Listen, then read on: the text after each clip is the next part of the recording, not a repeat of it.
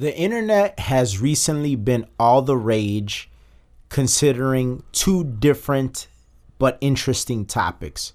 We're going to discuss both on this episode. We're going to discuss Zack Snyder's Justice League.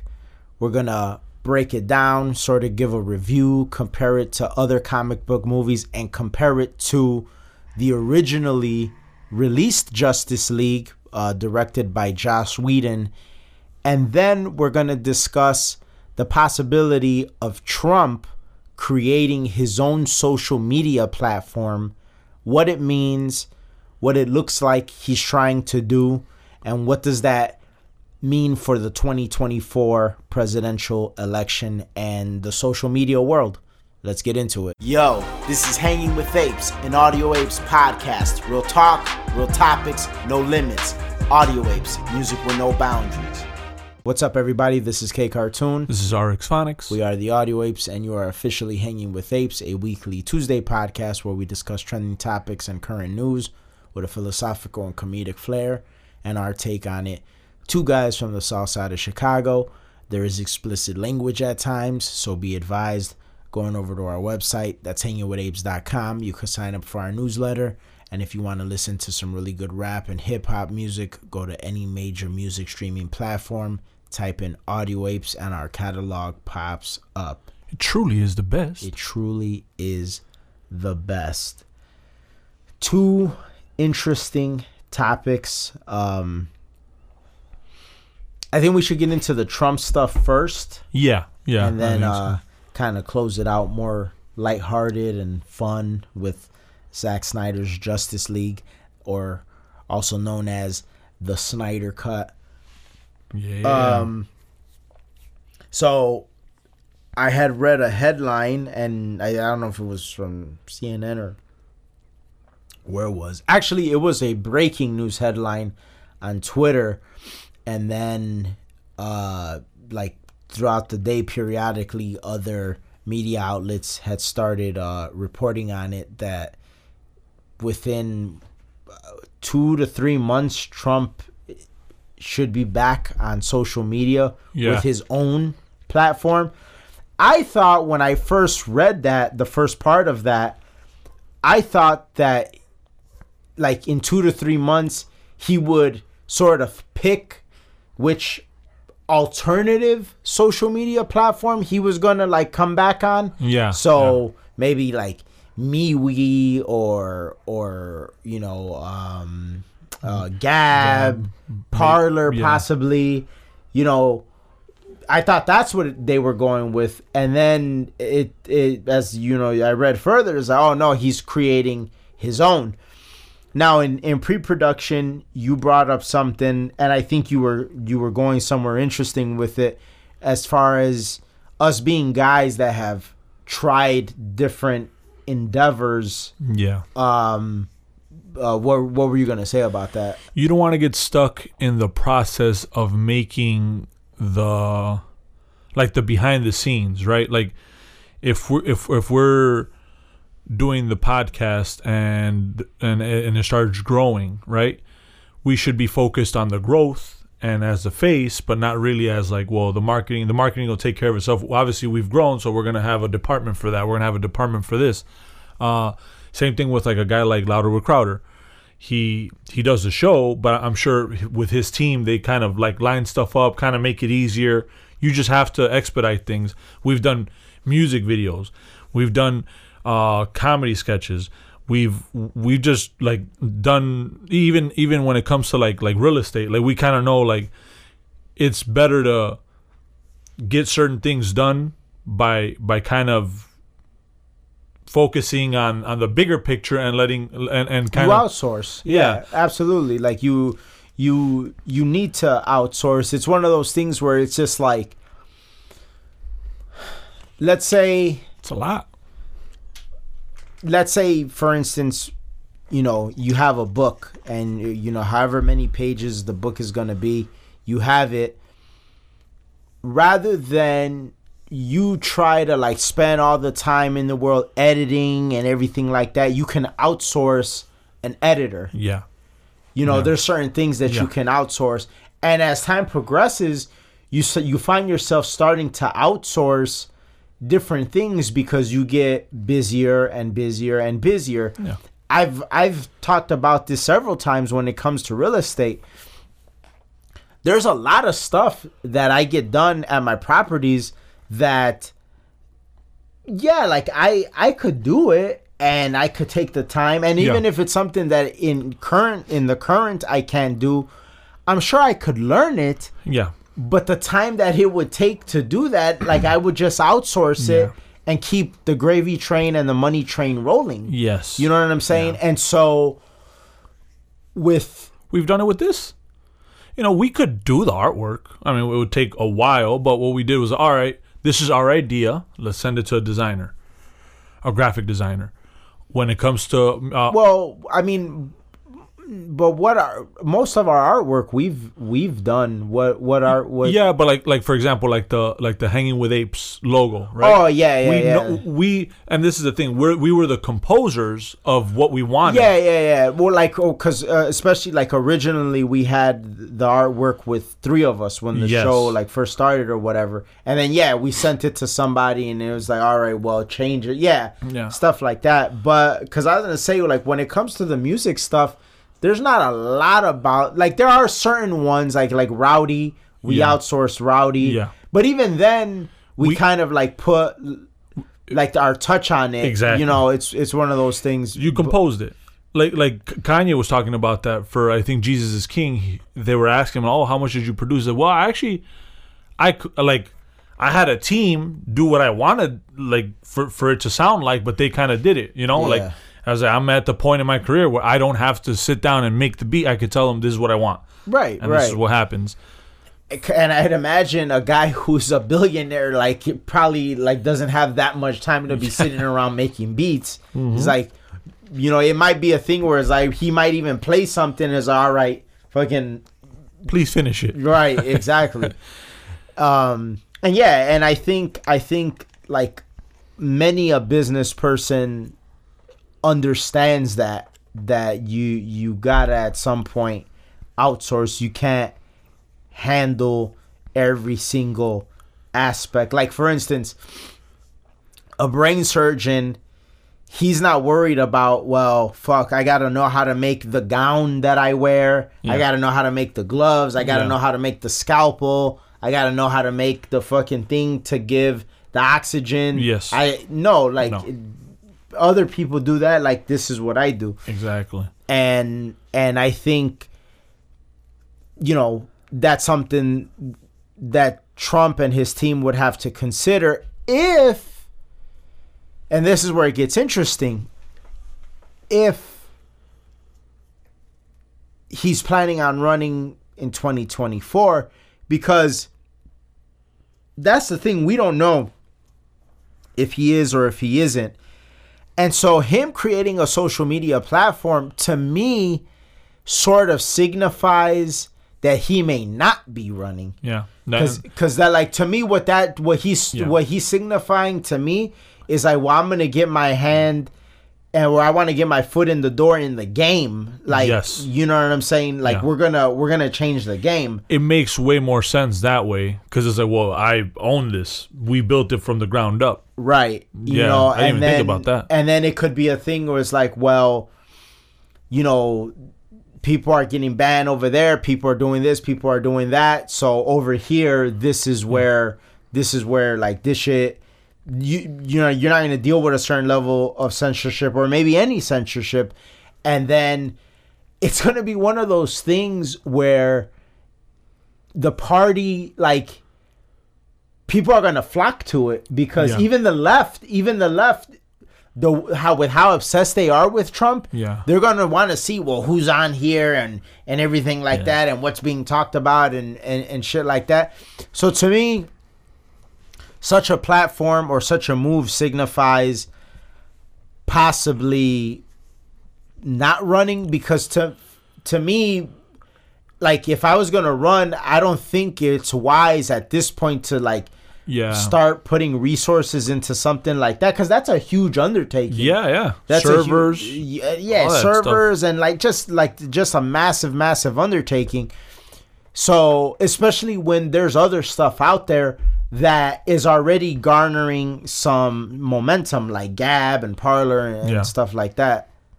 So, because I would have, if I'm running, I would definitely look into one of those two, probably Gab or Parler. Obviously, Gab would, for now, suffice because Parler is trying to figure shit out. Yeah. Whereas Gab kind of already has their stuff set in stone. It would just be like sitting down with them and seeing what it is that they're going to do to be able to take in the excess of people jumping ship. Yeah. Because that could make Gab crash, Because even when I first made my Gab account, it was like real faulty. I would assume it was because a lot of people were jumping ship. Yeah. Or, I'm going to be. Well, I think they put out a few statements saying that, Yeah, that's a lot of shit. It's a lot of people. We're getting stuff together because just the influx of traffic. Yeah.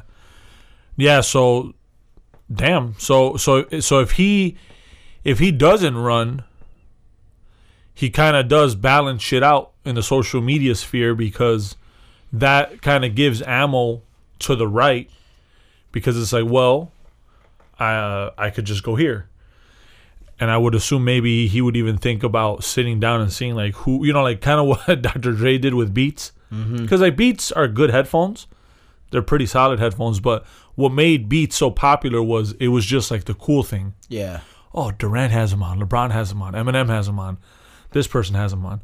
So I would assume that getting big names into that like realm, like let's say Tesla, they're there, or a Kanye.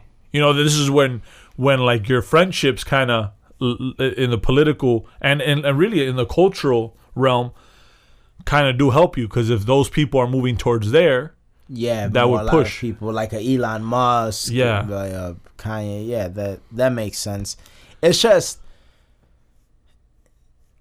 what would his platform offer that's original? I guess the fact that like it wouldn't censor people, which like we live in a world where where the internet is starting to like be regulated and censored and stuff. So I guess, but are enough people out there concerned about that? You know what I'm saying? Because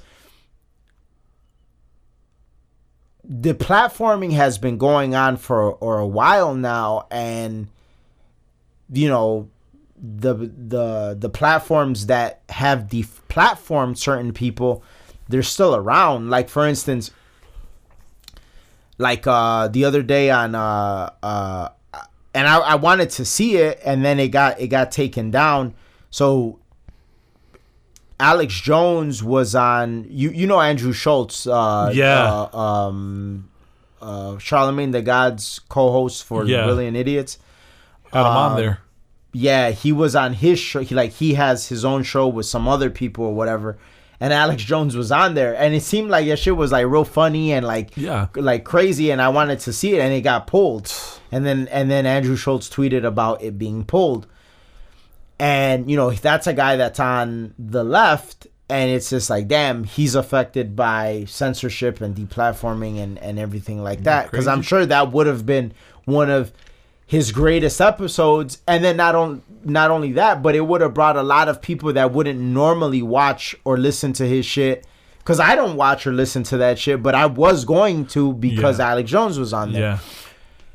But that's what I'm saying. This shit has been going on for a while now, and like nothing has really changed that much. Like I remember when Milo got deplatformed, when Alex Jones got deplatformed, Farrakhan, like all these people, and nothing happened. So that's the thing that makes me wonder: do enough people care about this shit where it would mean enough for them to be like, oh well, like I wanna like go over here and like see what's to this shit. And this is the thing. This is when you have to really think about, like, okay,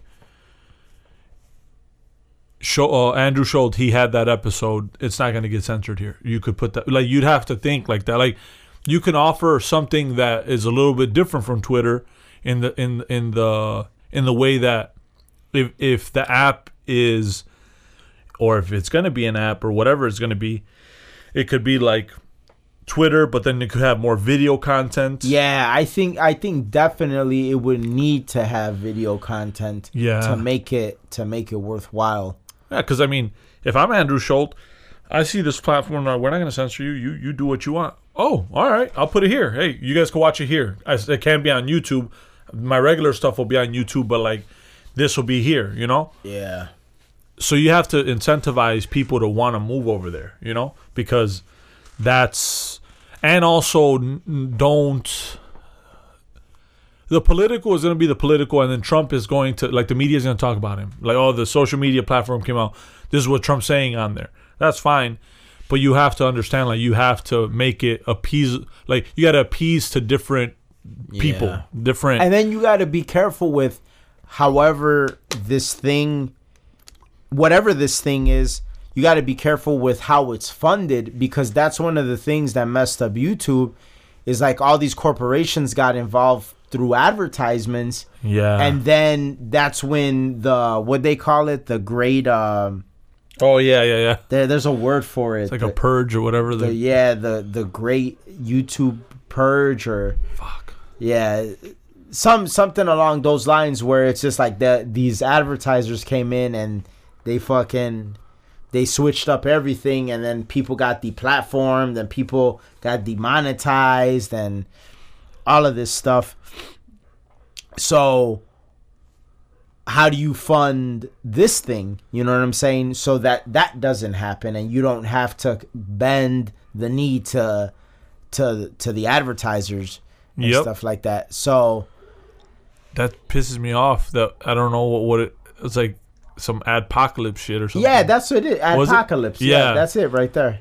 Yeah, it was like it went crazy as hell. YouTube adpocalypse. Yeah, that's it.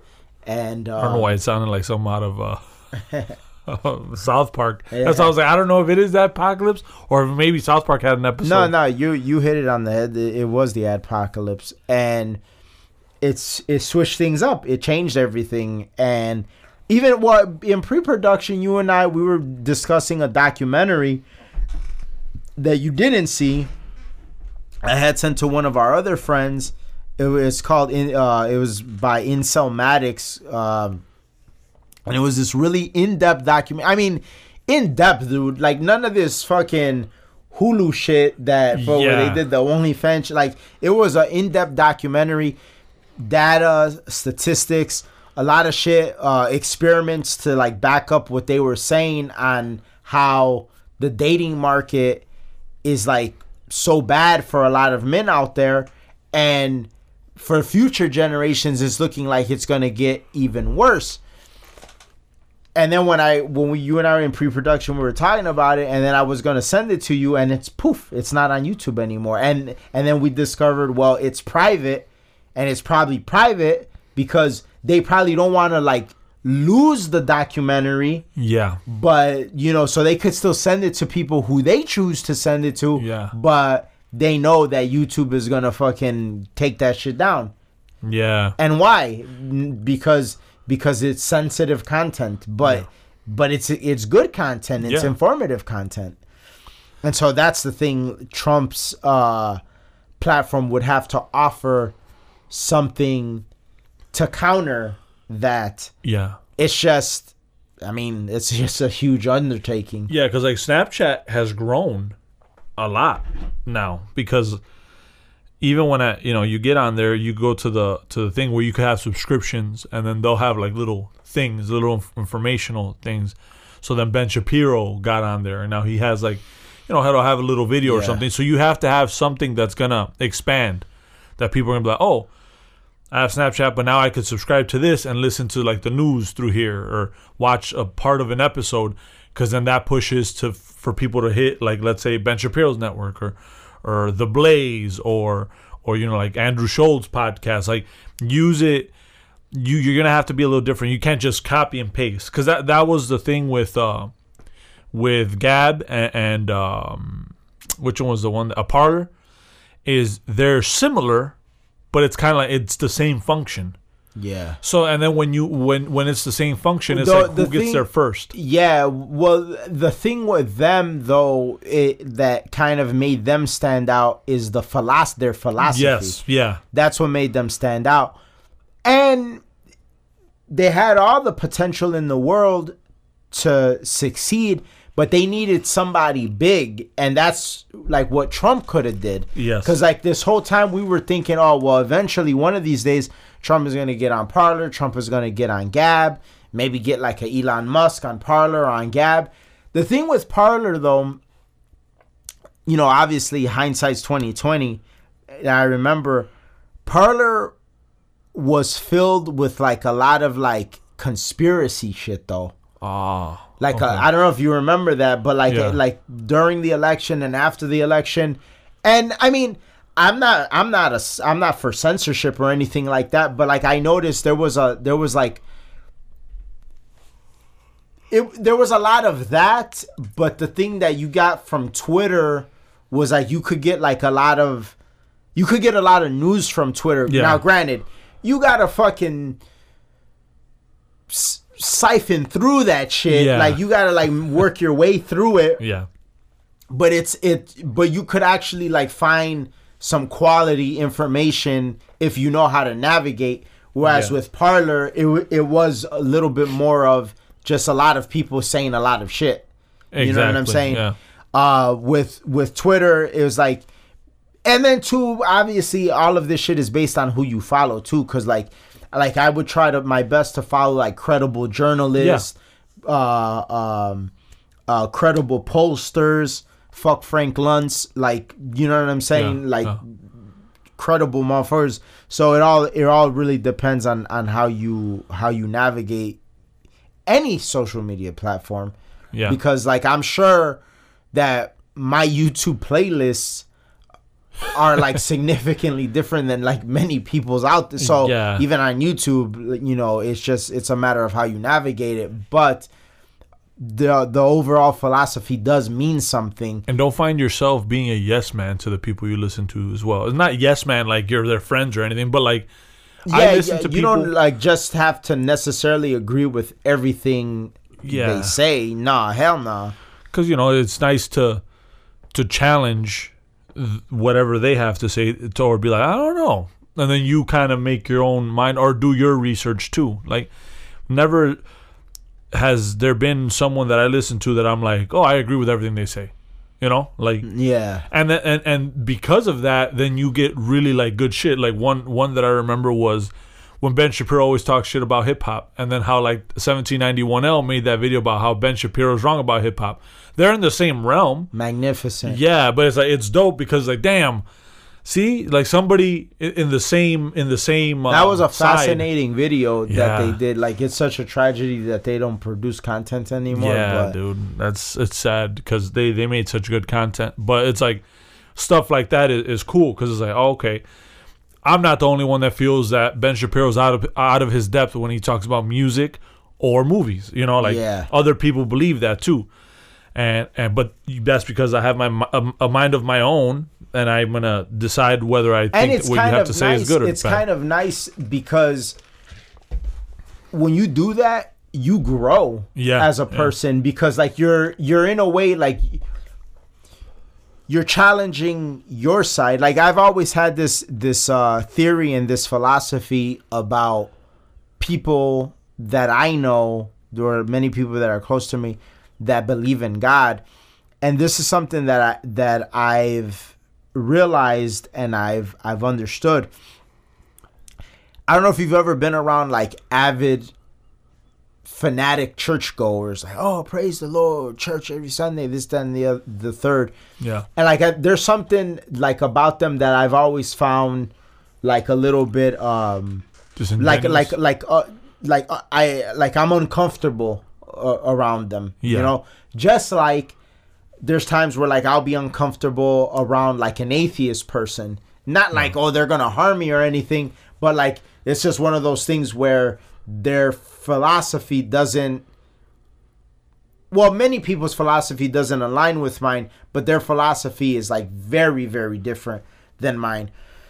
So what's interesting about those two different like demographics is what I find interesting about myself and like people that I've surrounded myself with and people that are like me is that I've always gravitated towards people that are at a place where they've reached a place where they have beliefs that have been challenged. So it's one thing for like a person to like be like, oh well, I'm gonna get a job and get a family and have kids and the white picket fence and everything because that's all I've ever known. Like that's and my dad did it and my dad before him did it and everything like that. And you just are doing it because like that's all you've ever known, that's all you've ever seen. Yeah. Just like some religious people, that's all they've ever known, that's all they've ever seen. Or some people that are on a certain side of the political aisle, that's all they've ever known, that's all they've ever seen. Versus like when you get guys like us who are like conservative from a fucking super left city. Yeah. That means that person like went through like some challenges to get to the belief set that they have. Like they didn't just it was harder for them to get to their belief set than it is for you that like just took like the standard route. Yeah. You get what I'm saying? Because you were already around like-minded people. Right, exactly. That's easy for you to believe. So like there was you didn't challenge yourself. There were no challenges. Yeah. So with that same mindset, it's like goes along with the belief in God. It's like there's people that I know that have a belief in God, and it's not because they were raised in like a Muslim church or a Jewish church or a Christian church or a Catholic church. It's because of life experiences and deep philosophical thoughts about life and their observations and their analysis. Yeah. And when you talk to somebody like that, it's a way different experience than like, oh, some guy that's just going to like read some Bible scriptures. Yeah. You get what I'm saying? And so it's like, damn, this person like went through some shit to get to the place where they believe in a God. Yeah. Like, it's not just, oh, well, it's just, I was raised in the church and my family went to church and that's just what it is. God's big homie. You know what I'm saying? Yeah. Like this is a truly thoroughly developed belief. Yeah.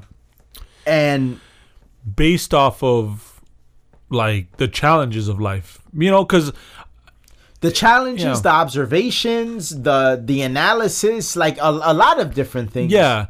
Cause like, this is the argument from atheists that is like, oh well, how can you prove it? Well, how can you prove it? And it's like, well, they can't prove it either, and it's like, well, like a lot of them base their argument a lot on science. Science itself was started because they wanted to find out where God came from. Right. That was literally the start of science. So they're both intertwined in a way where it's like you can't really know, and sometimes it's like a spiritual realm that it's more than just you. Oh, well, I didn't see it, so it's not there. You know what I mean? It's a lot deeper than that because it's about philosophy. There's a lot of things that every day that like people believe in and feel, but like you can't see or touch it. Like how many family men or women or whatever have you, they work 2-3 jobs, fucking don't sleep, grind it out to try to make money, to have a roof over the heads of what? People they love. Like, exactly. So it's like a whole thing that you're doing. Like the whole thing that fuels your life is based off of something you can't see, touch, taste, anything. But because you love these people, you're going to do whatever you have to do to keep them safe and protected and everything like that. So it's like that shit in Interstellar. Of itself is a thing. It's like, all right, well, you can't see God or whatever, but look at the motivation that like all these people out there have to do stuff that you can't see, touch, It's a realm that you can only feel. And it's like that's I guess what it is to have a soul. Like that's what made Interstellar so badass was that question. Like, damn, is it love that pushes you? Well, that's kind of a purpose then, right? So we're ingrained or programmed in a way where this is part of our purpose goes through that filter. I don't know. Sounds like it's engineered. Right. Sounds like someone engineered this. And then if you notice, which like, I mean, we could like go into like a whole different thing with this, but like if you notice, many of the people that are void of that feeling, that sentiment, are the ones that tend to go down a downward spiral in life. Yeah. It's either through like self-medication, you know, drinking too much, self-harm, like, you know, there's like a darker thing. So there's a whole lot of things that like, and examples you could throw out to sort of substantiate what we're saying here. We're gonna have to do an episode. But the point that I'm making is that I've noticed that I tend to gravitate towards people that have a value system and a belief system that has been reached through challenges as opposed to just like it being the default. Yeah. This is the blueprint. Don't question it. This is, trust me. Oh, all right. I'll believe in this now, you know? It's different. And so that ties into what you were saying about not being a yes man. Like, don't, you know, there's a lot of things that Shapiro says I fucks with. There's a lot of things that Crowder says that I fucks with. Surprisingly, a guy on the total left, there's a lot of shit that Bill Maher says that I fucks with. We recently did an episode about how he was pretty much spot on about everything that he said. Yeah. So you get what I'm saying? Yeah. Like it's one of those things where it's just like there's a lot of stuff, and then there's a lot of stuff that people I fucks with say and do that, like, other things they say and do I totally don't fuck with. Like, for instance, I was watching, and this can serve as a decent little transition into what we're going to talk about. But after I watched the Snyder Cut, I was like, you know what? Like, I'm going to just chill and watch Infinity War and Endgame again. Yeah. So over the course of a few days, I watched both of those. And I was like, man, fucking Chris Evans, he was a badass Captain America. Yeah. Too bad he's a commie fuck. Like, I thought about that, like, in my mind. Yeah. But in the moment, like, it didn't prevent me enjoying him as Captain America. It's just that, like, I don't fucks with dude personally and, like, the shit that he's on Twitter personally, but he did a hell of a job as this character who's one of my favorite Marvel characters. You know, it's funny that we're talking about, like, faith, because that was one thing that the Snyder Cut, although the dialogue lacked, or at times, like the way it was written sometimes, one thing that was badass about Batman's character, because remember, he's like, I'm a logical dude, but for once, I have a lot of faith that this is going to work. And it's like, you can't, how can you really, it's like a feeling. Again, let's say it goes back to what we were talking about, and that's what kind of was badass about the Snyder Cut was all the well, for the most part, the characters had a little bit more depth to them, which I enjoyed. Aquaman was kind of bland. He was probably the most bland out of all of them. And for anybody that's been under a rock the last few days, the Snyder Cut, or Zack Snyder's Justice League, is interesting and a good talking topic, because back in 2017, the Justice League movie by DC Comics, produced by Warner Brothers Studios, was released. Zack Snyder was originally the director. He directed other movies out of the DC Comics extended universe, the Man of Steel, which then had a sequel, Batman vs. Superman, Dawn of Justice, and then he began working on the Justice League, but then he had it was a mixture of a falling out with Warner Brothers and then also a family tragedy. His daughter killed herself, and he stepped away from the project.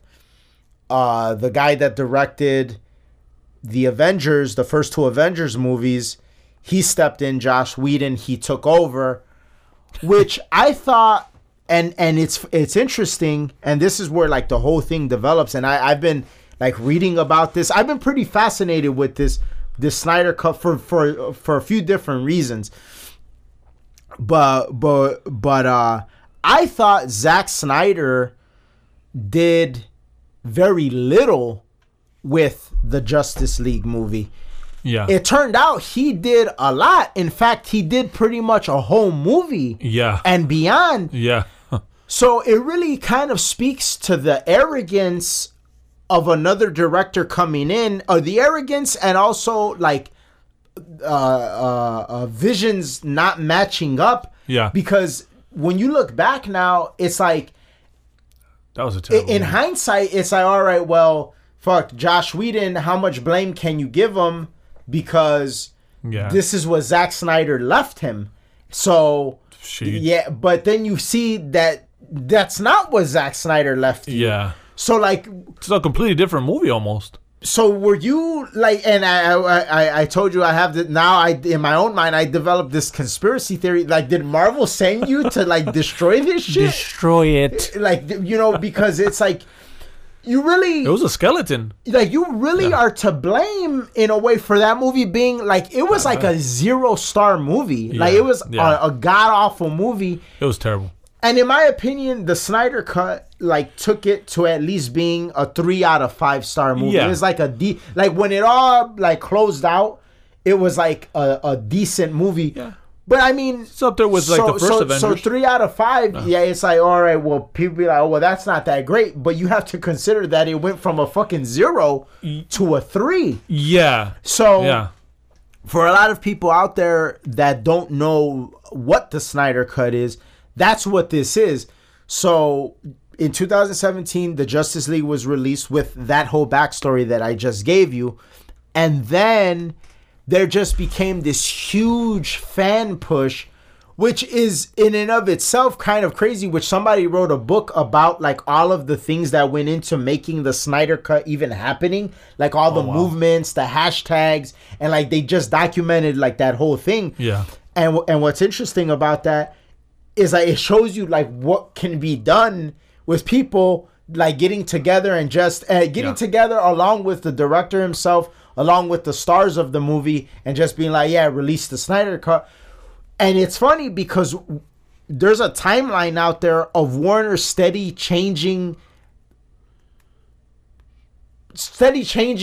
what they say about the Snyder Cut. It went from it doesn't exist to, well, it does exist, but like it's not done, to, well, it's pretty much done, but it would take too much money to get it out. Yeah. To, oh, well, it's out. Yeah. Well, I mean, I think what helped a lot was HBO Max being like a whole new thing. Yeah. It was HBO Go, and I went to HBO Max, and they're really trying to push. And I think that helped a lot because they haven't had anything too much interesting. But also what you could do in 4 hours. Like, you can't put out a 4-hour movie in the theater because the theater has to make money. It's like, well, how many shows can we show in a day if the fucking showing is 4 hours? Yeah. And then too, so it makes you wonder, well, was Snyder going to do this in 2 parts then? Maybe? Like kind of like how they did Infinity War and Endgame? Because if you think about those movies, it's kind of one movie. It's just, it's broken up into 2. But so it makes you think about that. And then it also makes you think, what possibilities do these streaming services have for the future? Yeah. Because now a director could come in with the vision of, well, I'm not going to make a 2-hour movie. I want to make a fucking 6-hour movie. Yeah. Yeah. So now what is that? Could that be some great ass shit? Like, what, it kind of changes the creative landscape a little bit, because for it being 4 hours, if not for feel HBO, like it was 4 hours. It didn't. And I guess that kind of speaks to the fact that like it was way better than what I expected. I enjoyed it.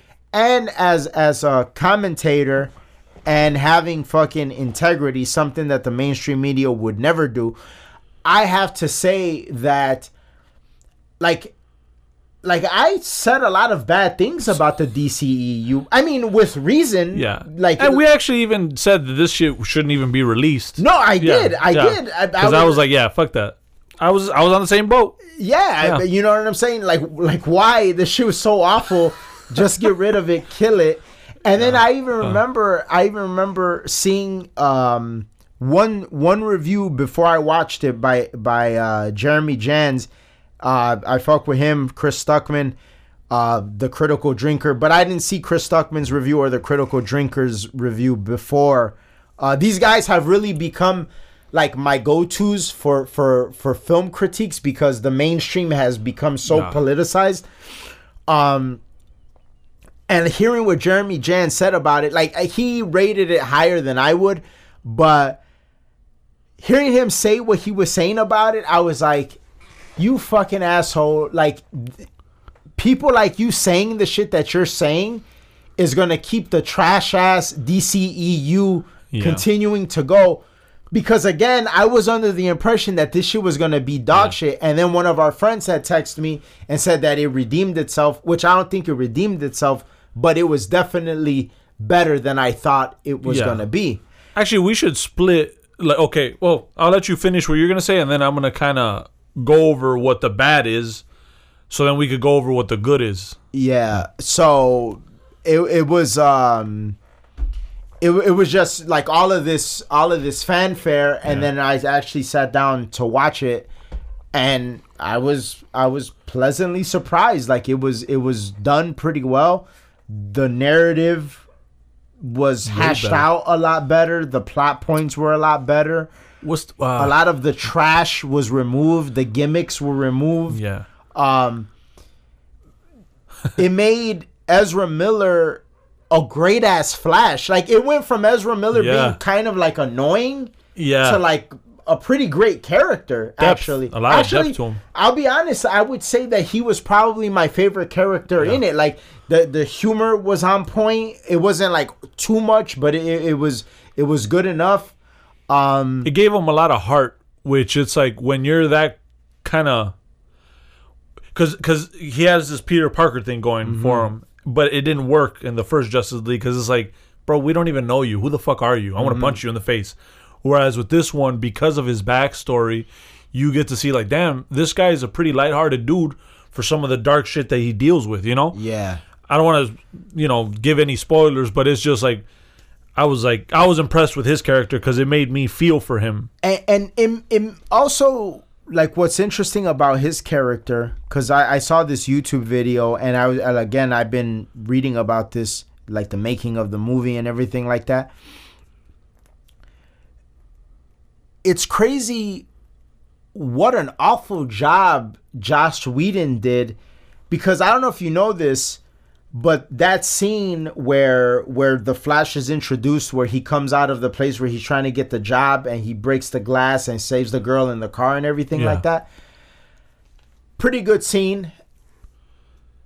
I thought that was a Zack Snyder reshoot. I was like, okay, Zack Snyder got Ezra Miller, got this girl to put... No. That was originally filmed. Joss Whedon chose not to put that. Yeah, you're a goofy. Because that's a badass scene. I don't give a fuck. Yeah, like, take an expert to know that. Even if you didn't think that it was that badass, it's better than anything he had in his version. Yeah. That's number one. Number two, everything that most of what happened with Superman. Yeah. Mind you, like, it didn't have the fucked up weird face because of the stash from Mission Impossible 6. Yeah. Whedon chose to reshoot that shit with that fucked up ass mouth. But you had the fucking footage. Yeah. It's like, well, I don't understand. Yeah. So you chose to bring Henry Cavill back to reshoot some shit, a worse version of footage that you already had. Then the tone was off too. And then, let's not even get into the editing part. Yeah. Like, I mean, there were some like editing mishaps in the Snyder cut too. Yeah. But Jesus Christ, compared to Joss Whedon's editing. And this is where this is the bad for me when it comes to Zack Snyder. You're gonna get this real flashy. Just it's like, well, gaudy. Let's say that. Yeah, a real gaudy type special effects. You're over the top. Lay it on thick. Yeah, not a lot of quality dialogue. Yeah, like. But if you watch his movies, every single one of his movies are like that. Yeah, like it's just that's him. That's his style. Dialogue lacks, and that's what keeps something like this being great. Yeah. Imagine Christopher Nolan writing some of the shit. Like, imagine Snyder wasn't so arrogant in Batman versus Superman. Toned it down. Didn't try to, like, create a whole universe in one movie. Yeah. Toned it down. Let this develop a little bit better. You could have had a lot more and, like, some better writing. We could be talking some potentially classic shit, but he had his own arrogant issues when it came to Batman versus Superman, and then this movie was kind of left to build upon that. Yeah, partly you sped up. You kept trying to keep up with Marvel, and really that's why it's a 4-hour-long movie, because you literally had to have Cyborg's story, the Flash's story. It's almost like they had a mini movie in that movie, in those movies, because Wonder Woman, you didn't have to go too deep into her because she already had her movies. Then Aquaman had his movies. Even though they didn't do... Aquaman was just kind of bland to me. Yeah. So I was like, it's forgettable. But whatever. So, of course, it's that long because you got a character build, but it's just that the building of the characters was really good. That was a highlight. What else? Another thing that blew my mind when I started researching about the movie, that scene, which in my opinion was in the top 3 or the best scene, the ending with the Flash when he turns, well, there was a spoiler warning, so if anybody hasn't seen it, doesn't want it spoiled, this is about to be a spoiler warning. When he turns back time. Oh yeah, that was a great ass scene. Yeah. Snyder had that filmed already. Yeah, that's... Josh Whedon chose not. What the fuck are you doing, man? Like, you're to blame. Yeah. Marvel sent you, didn't they? And then for me, it was nice because one of my favorite characters is the Martian Manhunter. So it was nice seeing him.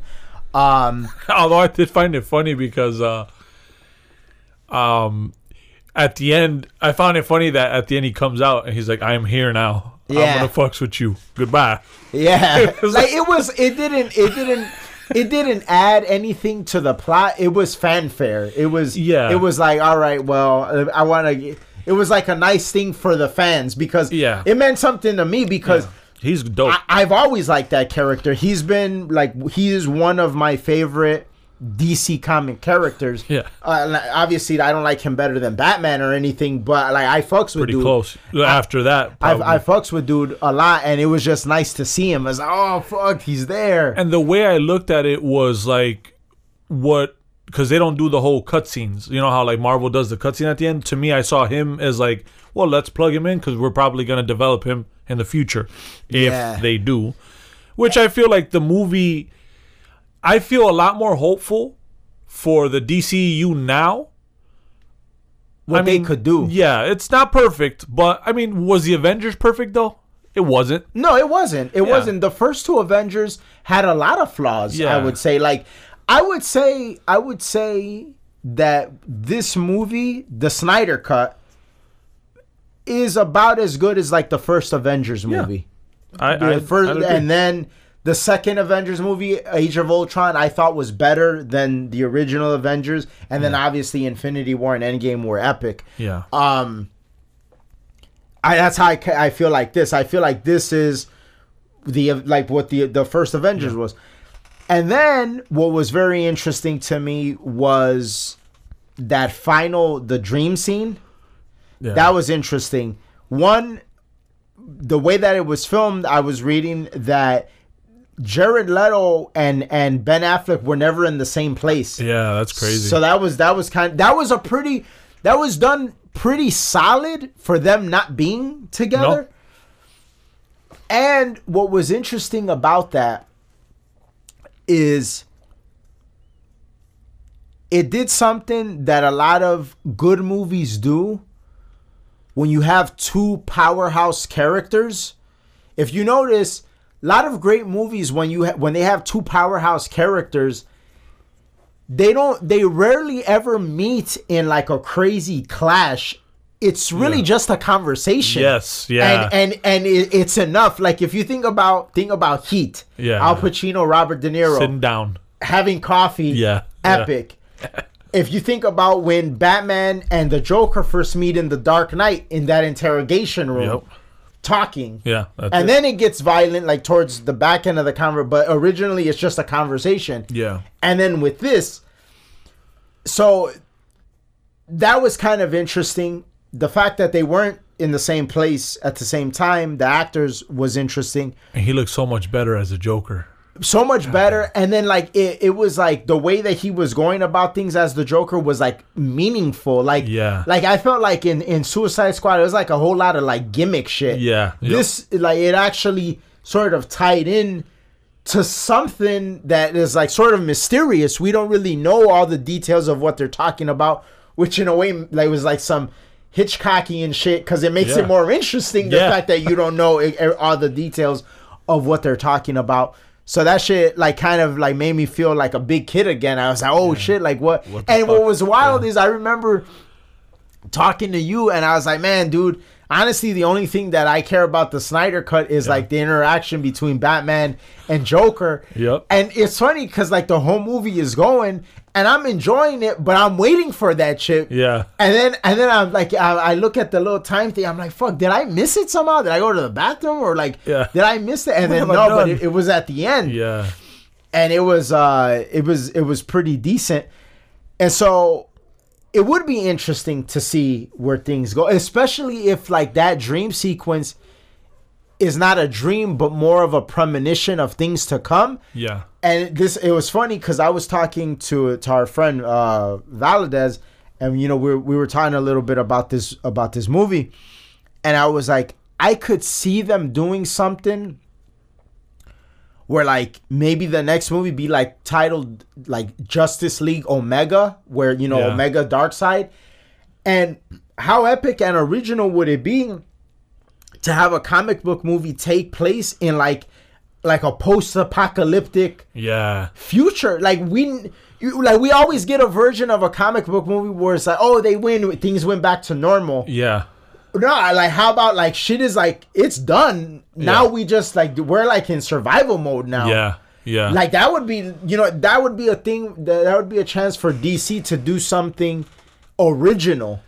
And to me that's where I felt they did Batman a lot of justice, because it's like he was literally the heart of the whole thing, because he was like with his dreams. I don't know, it reminded me a lot of like kind of like, I don't know if what was it, Boardwalk Empire, Nucky Thompson, how he would have those dreams, or even in The Sopranos, either premonitions or how you're feeling, or I don't know, I just felt it made Bruce Wayne a little deeper.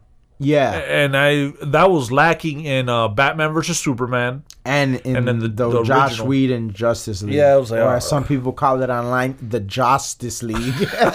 God damn. And then it was badass because I felt like in the first Justice League, or in the Josh Whedon Justice League, Batman kind of didn't fit in, because you know with gods. He was like in the background, like I can't do shit. Whereas this one, I felt like he was like it was Batman, but it was like, you know, you have Superman, you have fucking and even the scene when like the camera pans and they're there, it was badass how it had Cyborg, Flash, and Batman. That's like the human side, and then the God side, which was like Wonder Woman. No, it was Superman, Wonder Woman, and then Aquaman. They're more in the God's realm.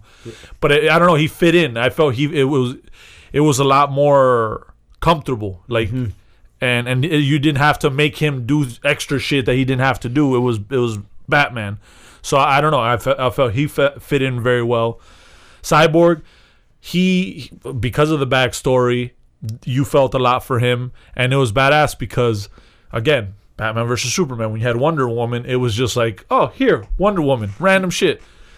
I think you were the one who said that if you deleted all the Wonder Woman scenes, it would still be like, oh, we didn't really need her. Yeah, she didn't really contribute much to the narrative or the plot of the movie. Yeah, like if you're gonna have her, build her up, and they didn't do that, and they made the same mistake in Justice League, the original one, it's not really the original, the Joss Whedon version that they fixed here. So a lot of it, I don't know. I feel shockingly pleased. Yeah, by the Snyder and it's just like from a creator's standpoint, it's pretty amazing how different something can be. Yeah. Like with two different people, and then considering all this shit that was like done, because if you think about what Snyder did, obviously he recut the film. He did edit Steppenwolf, because Steppenwolf looks way different than how he looked in the Joss Whedon one. And then I think he filmed like a few scenes, like the dream sequence, and I think the scenes were like Martian Manhunter, like he ended up like adding those. But by and large, what the movie was, he had that already. Yeah. Lois Lane, I like the touch of I don't know. I think too, because the movie was darker. Felt worse, like what she was feeling more. Yeah. And I think too, it was the tone of the movie. You're like, damn, she's in a dark ass place, because it's like, well, she lost Clark Kent. Whereas the other one I did, you didn't really feel that. And then it was like, I think too, the tone of the movie just didn't fit well. Salty do you think Joss Whedon feels like now, like singing? Shit. I got paid. Yeah. Marvel paid me well. Yeah, right? they know now. Yeah, like I don't. You'd have to feel terrible. Like if you were really on some like if you really tried, you'd have to be like, fuck, Yeah. But I don't know, man. Marvel got paid off. Yeah, because this is way better. And like I said, for you to give me hope for the the DCU, isn't that wild? Yeah, because that shit is trash. Yeah. I mean, and by and large, it's still pretty trash, like all around. Like the Suicide Squad was awful. Yeah. I don't have high hopes for the new Suicide Squad movie. I don't really fuck with I didn't fuck with Aquaman movie. I don't really fuck with the Wonder Woman movies. So, but it's just, this was done well enough where it was like, something to work with. And then also that premonition scene, or the nightmare scene, whatever you want to call it, with Joker and Batman, and then how they made Darkseid look. Yeah.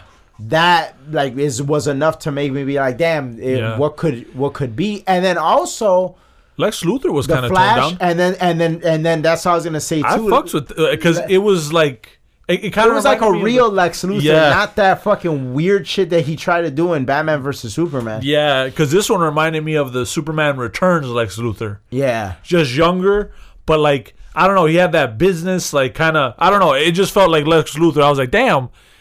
If they could work with this now, With the other one, I was like, "What the fuck is this shit?" Yeah. I hope he dies. Yeah. So even that, like the little scene, interesting. Even the dynamic between him and Deathstroke, like the way that how like Deathstroke's like, oh, he's Bruce Wayne or whatever, and then there's it's like attaboy, and then they just have, I don't know, it's just like some Lex Luthor shit. Yeah, it was good. It was definitely good. Well, we'll see what happens. Yep. That's our episode for this week. Thank you guys so much for listening. The show continues to grow because you guys keep listening. So keep on listening. Remember, if we talk about something you know somebody would be interested in, please share it with them on all podcast platforms. We'll see you guys next week. We're out. Peace. Peace.